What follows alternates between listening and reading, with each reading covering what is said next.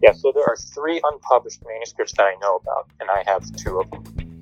That's Dr. Kiran Musunuru of the University of Pennsylvania. He's a physician scientist who works in genetics and gene editing.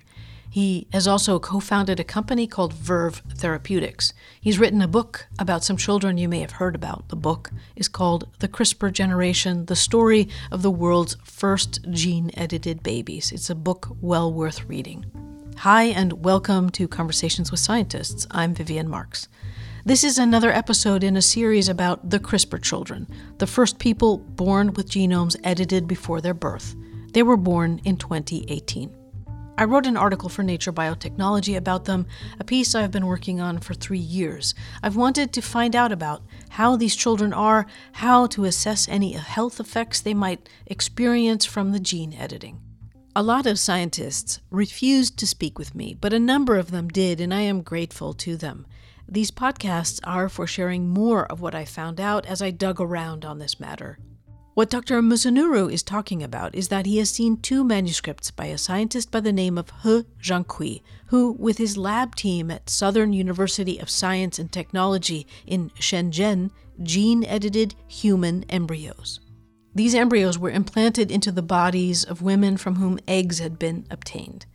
The eggs were fertilized with their husband's sperm in a lab dish. This is in vitro fertilization. That's something that's done around the world to help people who want to have a biological child, and for whatever reason, they cannot do so. Right after fertilization of the egg, then, in this instance, the scientists injected CRISPR-Cas9 reagents into the fertilized egg. They wanted to make targeted gene edits. The goal was for this to lead to people who would be resistant, perhaps even immune to HIV, the virus that causes AIDS. The gene edit was supposed to disable a protein that acts as a kind of molecular doorknob for HIV. There are a total of 3 children who resulted from these experiments, which caused an uproar that you may have heard about when it became public what He Jiankui and his lab team had done. Kiran Musunuru wrote his book, and he focuses on 2 children, Lulu and Nana. They are non-identical twins. He talks about his thoughts on this experiment and on gene editing more general, and he talks about the manuscripts he has seen. He has this passage about scientific manuscripts that I'm just going to read here. If you're ever having trouble falling asleep, try reading a scientific paper. They tend to be written in a convoluted style, chock full of technical jargon and couched in mealy-mouthed language that never quite commits to any conclusion. And then a bit later in that section, he writes, on the flip side, if you're a researcher and you come across a paper describing work in an area where you're an expert, maybe work that directly impacts your own work, that paper will be an engrossing page-turner that you won't be able to put down. So that was a passage from Kiran Musunuru's book.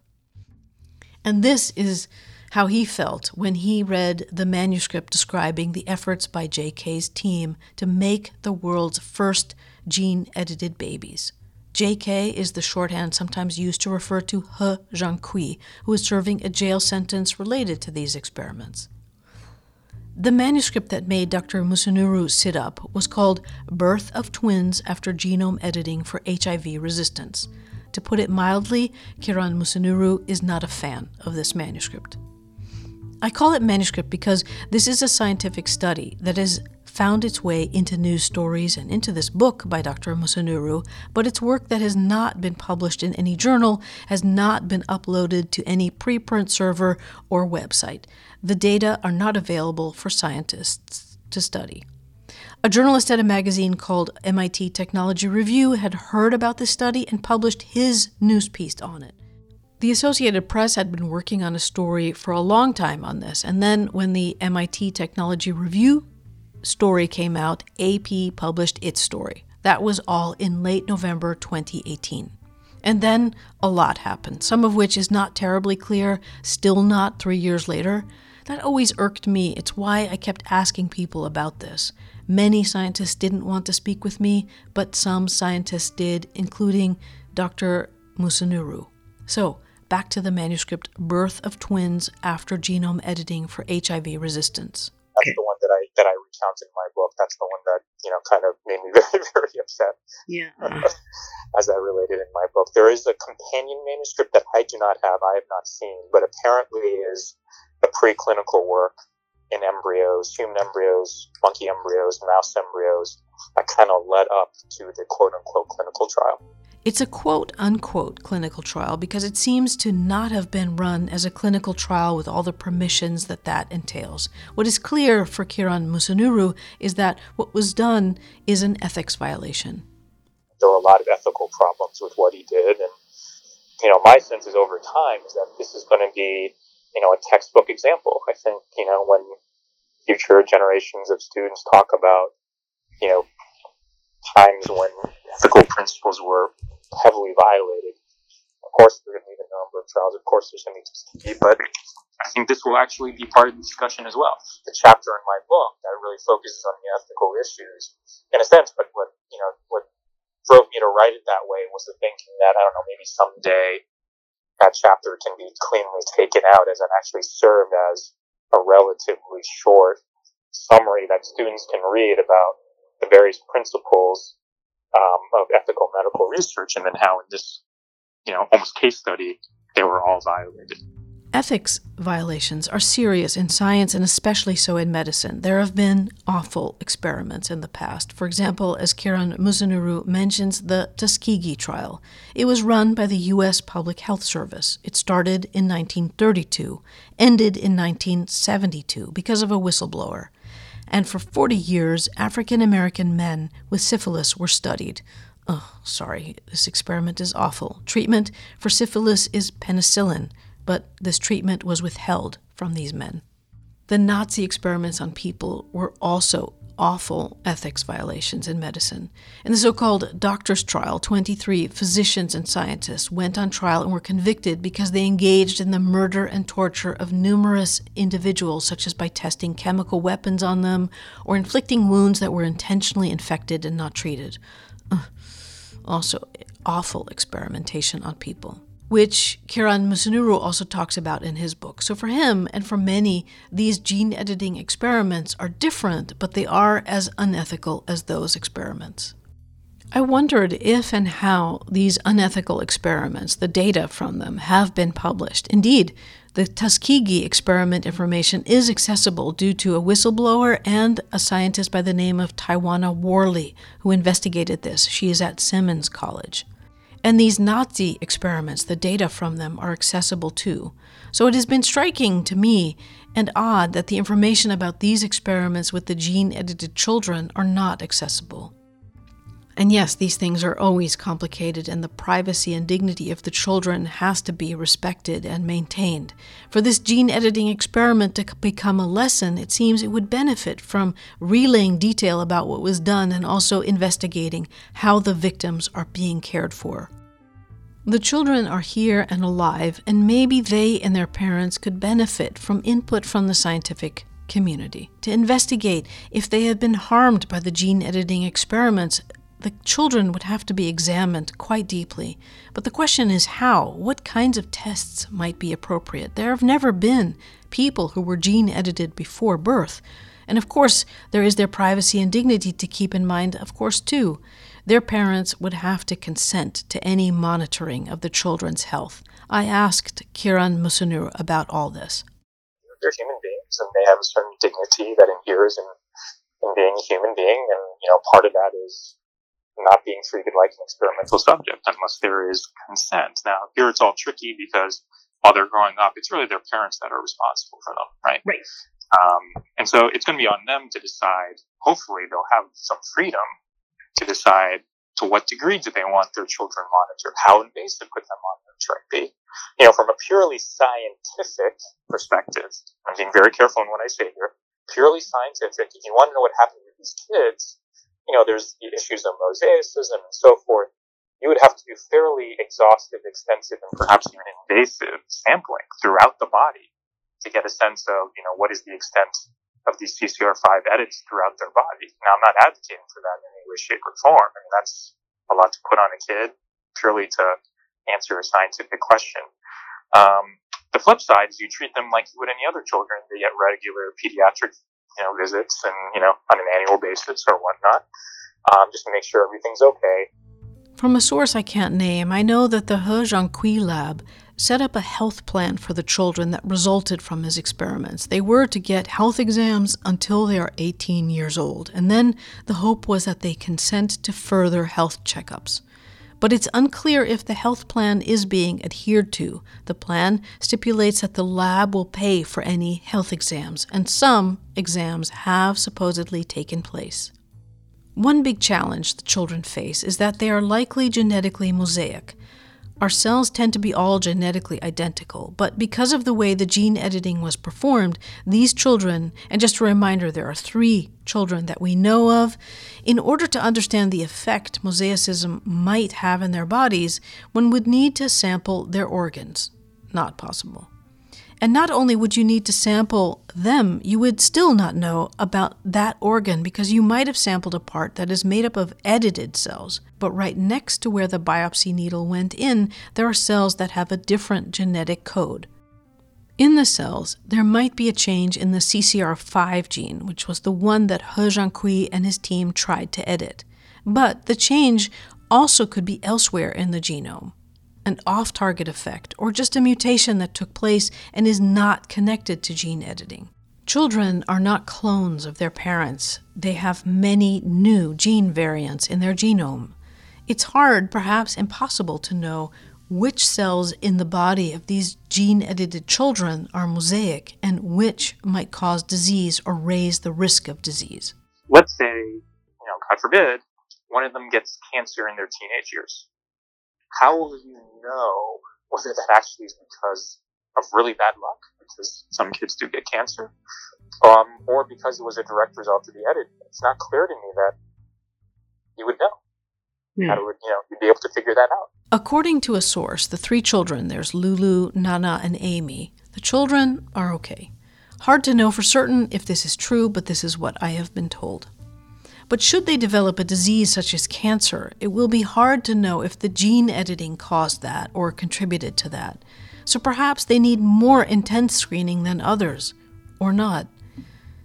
Kiran Musunuru and others I contacted said it is unclear to them how to determine what might have gone awry in their cells to the point that it causes disease. The girls' genomes have been edited to induce HIV resistance, and we surely do not want to test if they are resistant or are not when exposed to the virus. There's another aspect. The CCR5 gene might fulfill other jobs in the body involving the immune system, and the girls may, for example, be more vulnerable to viruses, but that is unknown. Let's say human embryos have been edited for a heart condition, then implanted, and the pregnancy was taken to term.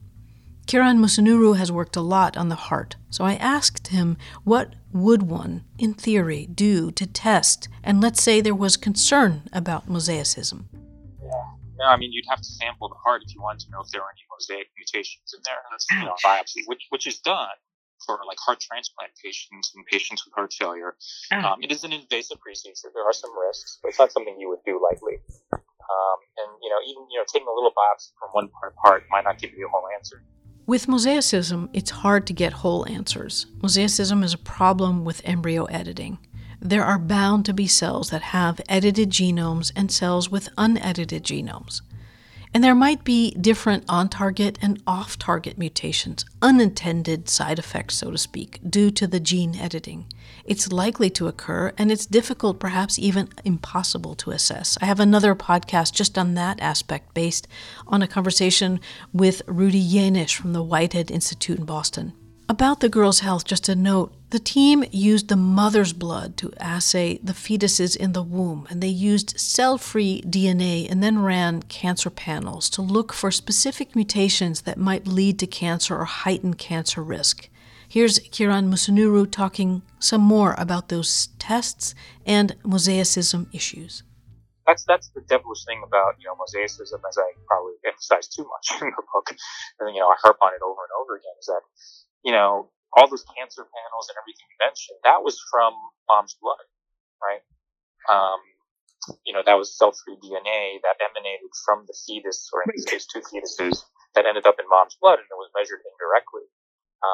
that only reflects sampling of cells that were shed by the placenta. That actually is not cells from the kids themselves. Amniocentesis would give you more information, but apparently mom refused amniocentesis when it was offered to her. Right. So you don't have that more direct information. But even then, it's just cells shed from basically the skin or the precursor of the skin of the fetus into the amniotic fluid. If there are mutations hidden away deep in the body, you'll never know it through any of this analysis, right? And it could be hidden there, and it might cause unforeseen problems in the future if it ends up in germ cells. Right. The person who was born might be fine. Right. And if you go to the next generation, it could, end up being propagated there, and then it wouldn't be mosaic anymore. Then it would end up in all the cells. That second generation and potentially cause problems. How do you assess for this? I don't know. Science is so new. Just mosaicism in general, and somatic mutations, and clonal hematopoiesis, and indeterminate potential, a lot of things that are really hot in biomedical science right now, right? Well, we've never had a situation where somebody has, well, I wouldn't say intentionally, but actively created mosaicism. It was likely not intentional that He Jiankui and his team created mosaic embryos, but it is what likely happened. Yeah, so here's the problem. If you do anything in embryos, what he did is he injected in single-cell embryos. And that's what scientists typically do with animals, like if they're trying to make transgenic animals or CRISPR-modified animals, single-cell states. And the problem is that CRISPR remains active beyond that first cell. Even if you try to contrive to make it so that it's more limited in its duration, what's been seen over and over again is it remains active, cell divides, and then you get edits in some, not in others, and then you end up with a mosaic situation.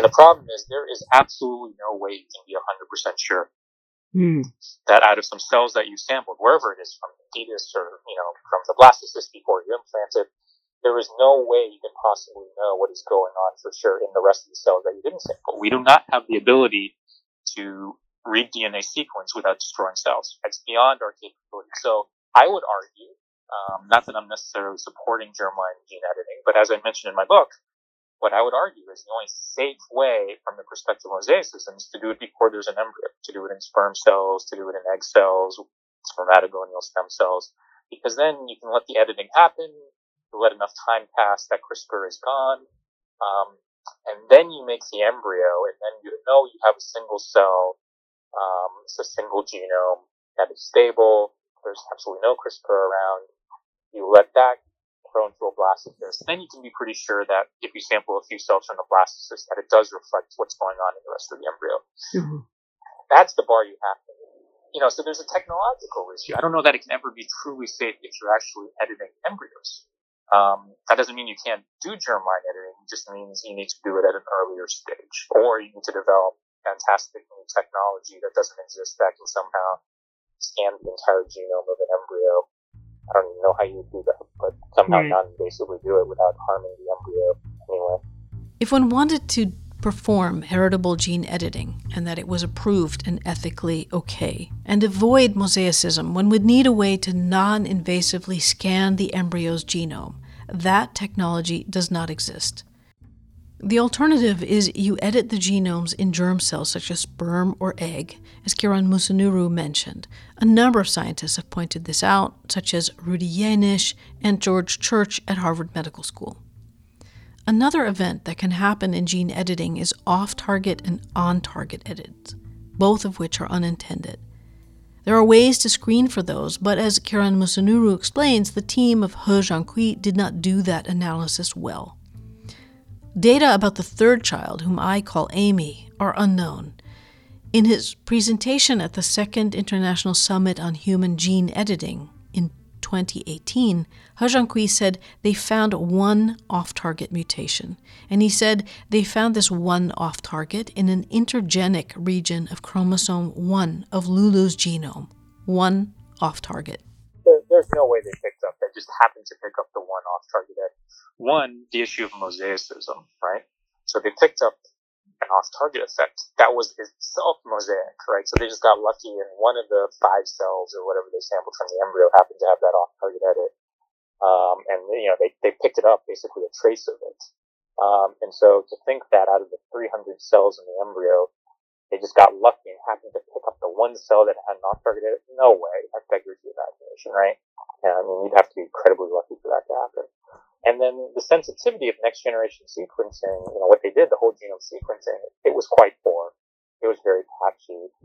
It was nowhere near deep enough to reliably pick up anything that happened in the genome.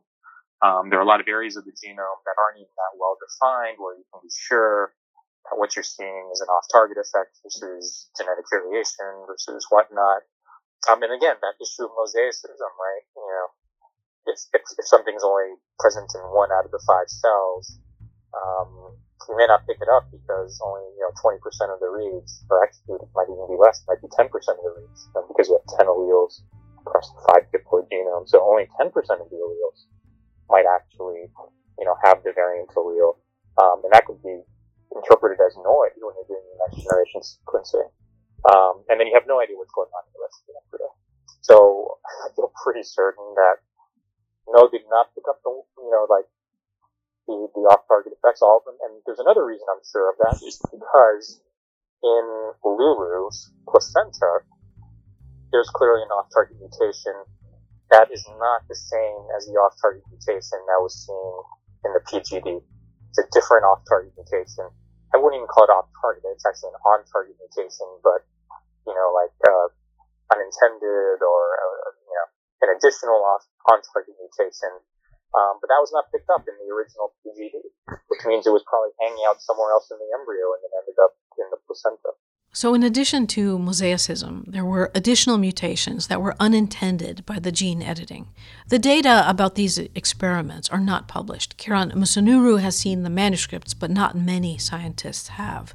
And like Dr. Musunuru, there are many questions unresolved about the gene editing that took place. To assess the embryos and now the children adequately, well, that's a scientific and medical challenge all in of itself. We just don't have the technology yet. We're getting better, but we can't sequence widely enough and deeply enough to be really confident, especially with mosaicism, that you're entirely ruling out off-target effects. I think they got lucky. They found one. I think, it's like tip of the iceberg. There are probably many more, swimming underneath that they just, were not able to pick up because of the limitations of today's technology. And, let's face it, He Zhonghui was not exactly, the world-leading expert on sequencing technologies, even though he sort of presented himself as such. The experiments by the He Zhonghui lab have had consequences, living consequences. There are 3 girls with genomes that were gene-edited before their birth. One question that is open is, are there perhaps more children? I have some upsetting indication there are. That others are experimenting with human embryos and implanting them and taking the pregnancy to term. One aspect I want to mention is that He Zhonghui and physician-scientist by the name of John Zhang, who is a friend and also a kind of mentor to He Zhonghui, so I've heard, Zhang is CEO and founder of New Hope Fertility, which offers in vitro fertilization services. Together, the two of them had been planning to open an in vitro fertilization clinic to offer gene editing services to people who desire a biological child. Such services are illegal in many countries and unregulated in others. And in some countries, there are facilities where other types of regulations apply, such as military hospitals. If an entrepreneur wants to find and use CRISPR reagents, he or she can. Here's Kiran Musunuru talking generally about gene editing. It's very easy to do if you don't mind doing it badly, if you don't care about the consequences, right? If you want to do it well, if you want to do it safely and rigorously, it's very challenging with today's CRISPR technology because it does have the limitations. It does have its issues. It's a far from effective technology. We have a long way to go before it has truly pinpoint precision, before you can be sure that it does complete editing 100% where you want it to and 0% everywhere else. We're just, nowhere near that yet. In a few years, maybe, but we're certainly not there now. Clearly, there is a lot more to find out about the experiments, and a lot of developments will be necessary if one ever wants to consider heritable gene editing. Gene editing in adults has been progressing. It's not the same in so many ways, but Kiran Musunuru told me about this gene editing in adults too. He works on gene editing in adults related to heart attack. This is somatic cell gene editing, not heritable gene editing, not gene editing in embryos. One type of somatic gene editing is CAR T therapy. It's for cancer patients. Some T cells are removed from their blood, and in the lab, these T cells are engineered to fight the cancer and then infused back into people. This immunotherapy has led to striking positive results, and cancer immunotherapy is now a bustling field. With adult gene editing, Kiran Musunuru has a different disorder in mind. Among the genes he studies is PCSK9, which produces a protein. Mainly, it produces the protein in the liver, and this protein appears to play a role in a heritable form of high cholesterol. One idea he and others have is that if you decrease the activity of this protein, you can decrease LDL cholesterol, the so-called bad cholesterol. One can use gene editing to block this protein in the bodies of adults. He has co-founded a company called Verve Therapeutics that is exploring gene editing in adults, and there are a number of companies in this space. So, we have to be very clear about the distinction between germline gene editing, right? So things that could be inherited through generations that happen in embryos or potentially in sperm or eggs or whatnot, right? And somatic gene editing that is, unambiguously in living people, adults, maybe in some situations children, but typically adults who have active illness or who are at high risk for illness, because I think they're entirely different situations. So the work that I'm doing is entirely about really adult gene editing. It's about patients with heart disease or who are at high risk for heart disease because of genetic conditions like familial hypercholesterolemia.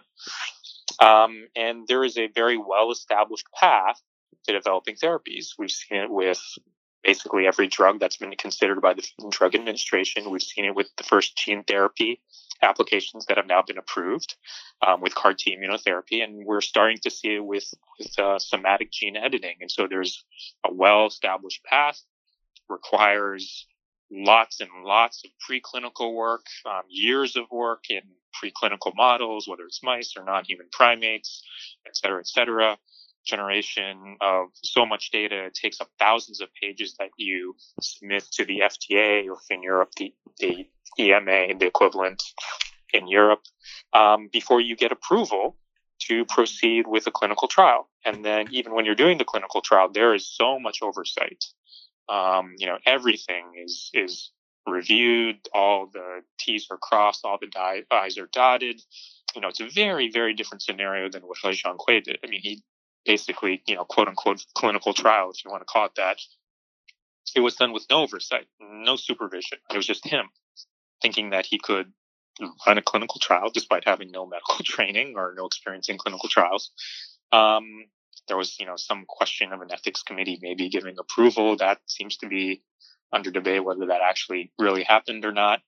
He just did what he thought he knew what he was doing. And in retrospect, he didn't really know what he was doing. Whereas, any effort I make, any effort that, my fellow scientists at either companies that are doing gene editing, developing applications, or institutions like my home institution, the University of Pennsylvania, where there are some clinical trials underway, everything is being done in a very, very responsible way that it takes years to unfold, right? And it takes a lot of money, a lot of resources to generate all the data in preclinical models, to establish safety, to satisfy regulators before you're even allowed to touch a human being. And then you have to go through all the various phases of clinical trials and satisfy the FDA once again before they'll allow you to actually market a drug to patients. At Verve Therapeutics, Kiran Musunuru is Senior Scientific Advisor, and he has remained at the University of Pennsylvania. The company was spun out of the university into a UPenn incubator space and is now headquartered in Cambridge, Massachusetts. The company plan is to develop gene editing delivered to patients who are at risk for cardiovascular disease. There are gene variants that people have in their genomes that lowers their risk of heart attacks. The goal the company has is to mimic this and use gene editing to lower lipids in the blood of people who have a high risk of heart attack. The genes their technique addresses are expressed in the liver, and so these are the genes that would be changed. So that's PCSK9 and perhaps also other. The approach will make changes in the cells of an adult liver, but it's not a change that is passed on to the person's children. This process does not edit embryos or sperm or eggs. One day there might be clinical trials in people, and for that what is needed is called an investigational new drug application with regulatory authorities in the US and in Europe. Since I spoke with Kiran Musunuru, he and his colleagues published a study about monkeys in which they used a different kind of gene editing called CRISPR adenine base editing to target the PCSK9 gene.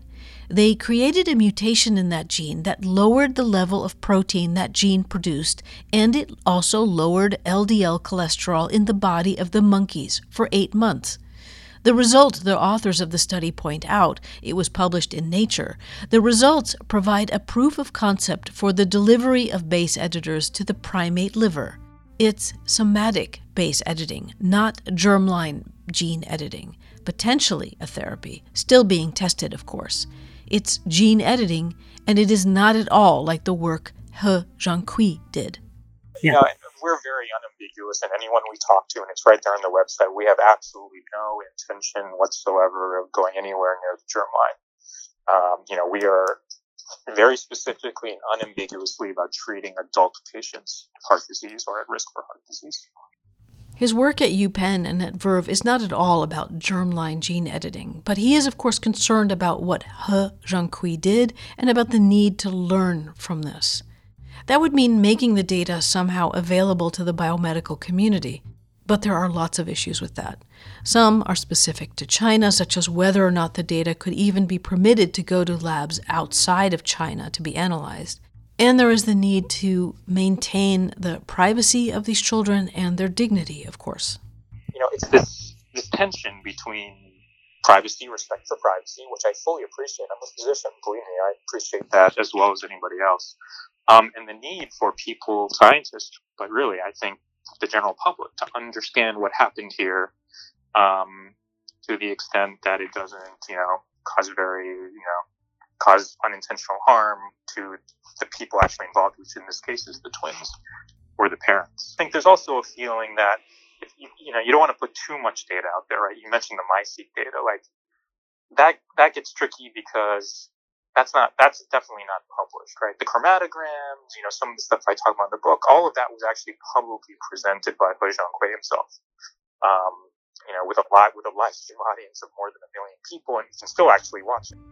Some data about the girls, about what He Jiankui did, can be found sometimes in unexpected places. One can watch the presentation, and some people, like Kiran Musunuru, have the manuscript. The manuscripts are not to be found in a scientific journal. They're not on a preprint server. Here's Kiran Musunuru. Yeah, so there's nothing I really talk about in my book. It was with respect to data, with respect to, actual, chromatograms or information or whatnot. That isn't already out there. So I felt comfortable with that. And once you talk about MySeq data, once you talk about, genetic variation, and, some of that's in the manuscript, some of it is on the Chinese clinical trial registry site, believe it or not, you're inching towards, how much is too much information to be sharing about live human beings, right? Even though the data is not directly from the human beings, right? It's from embryos, it's from placenta, it's from whatnot. So we don't actually know that matches up perfectly with what's in the kids. But it's tricky, and there's I don't think there is ever going to be a consensus on what the right answer is here. That was Conversations with Scientists, an episode in the series called The CRISPR Children. Today's episode was with Dr. Kiran Musunuru of the University of Pennsylvania, and who also co-founded the company Verve Therapeutics. There are multiple episodes about the CRISPR children and also a story by that name in Nature Biotechnology. And I just wanted to say, just because there's confusion about these things sometimes, the University of Pennsylvania did not pay to be in this podcast. This is independent journalism produced by me in my living room. I'm Vivian Marks. Thanks for listening.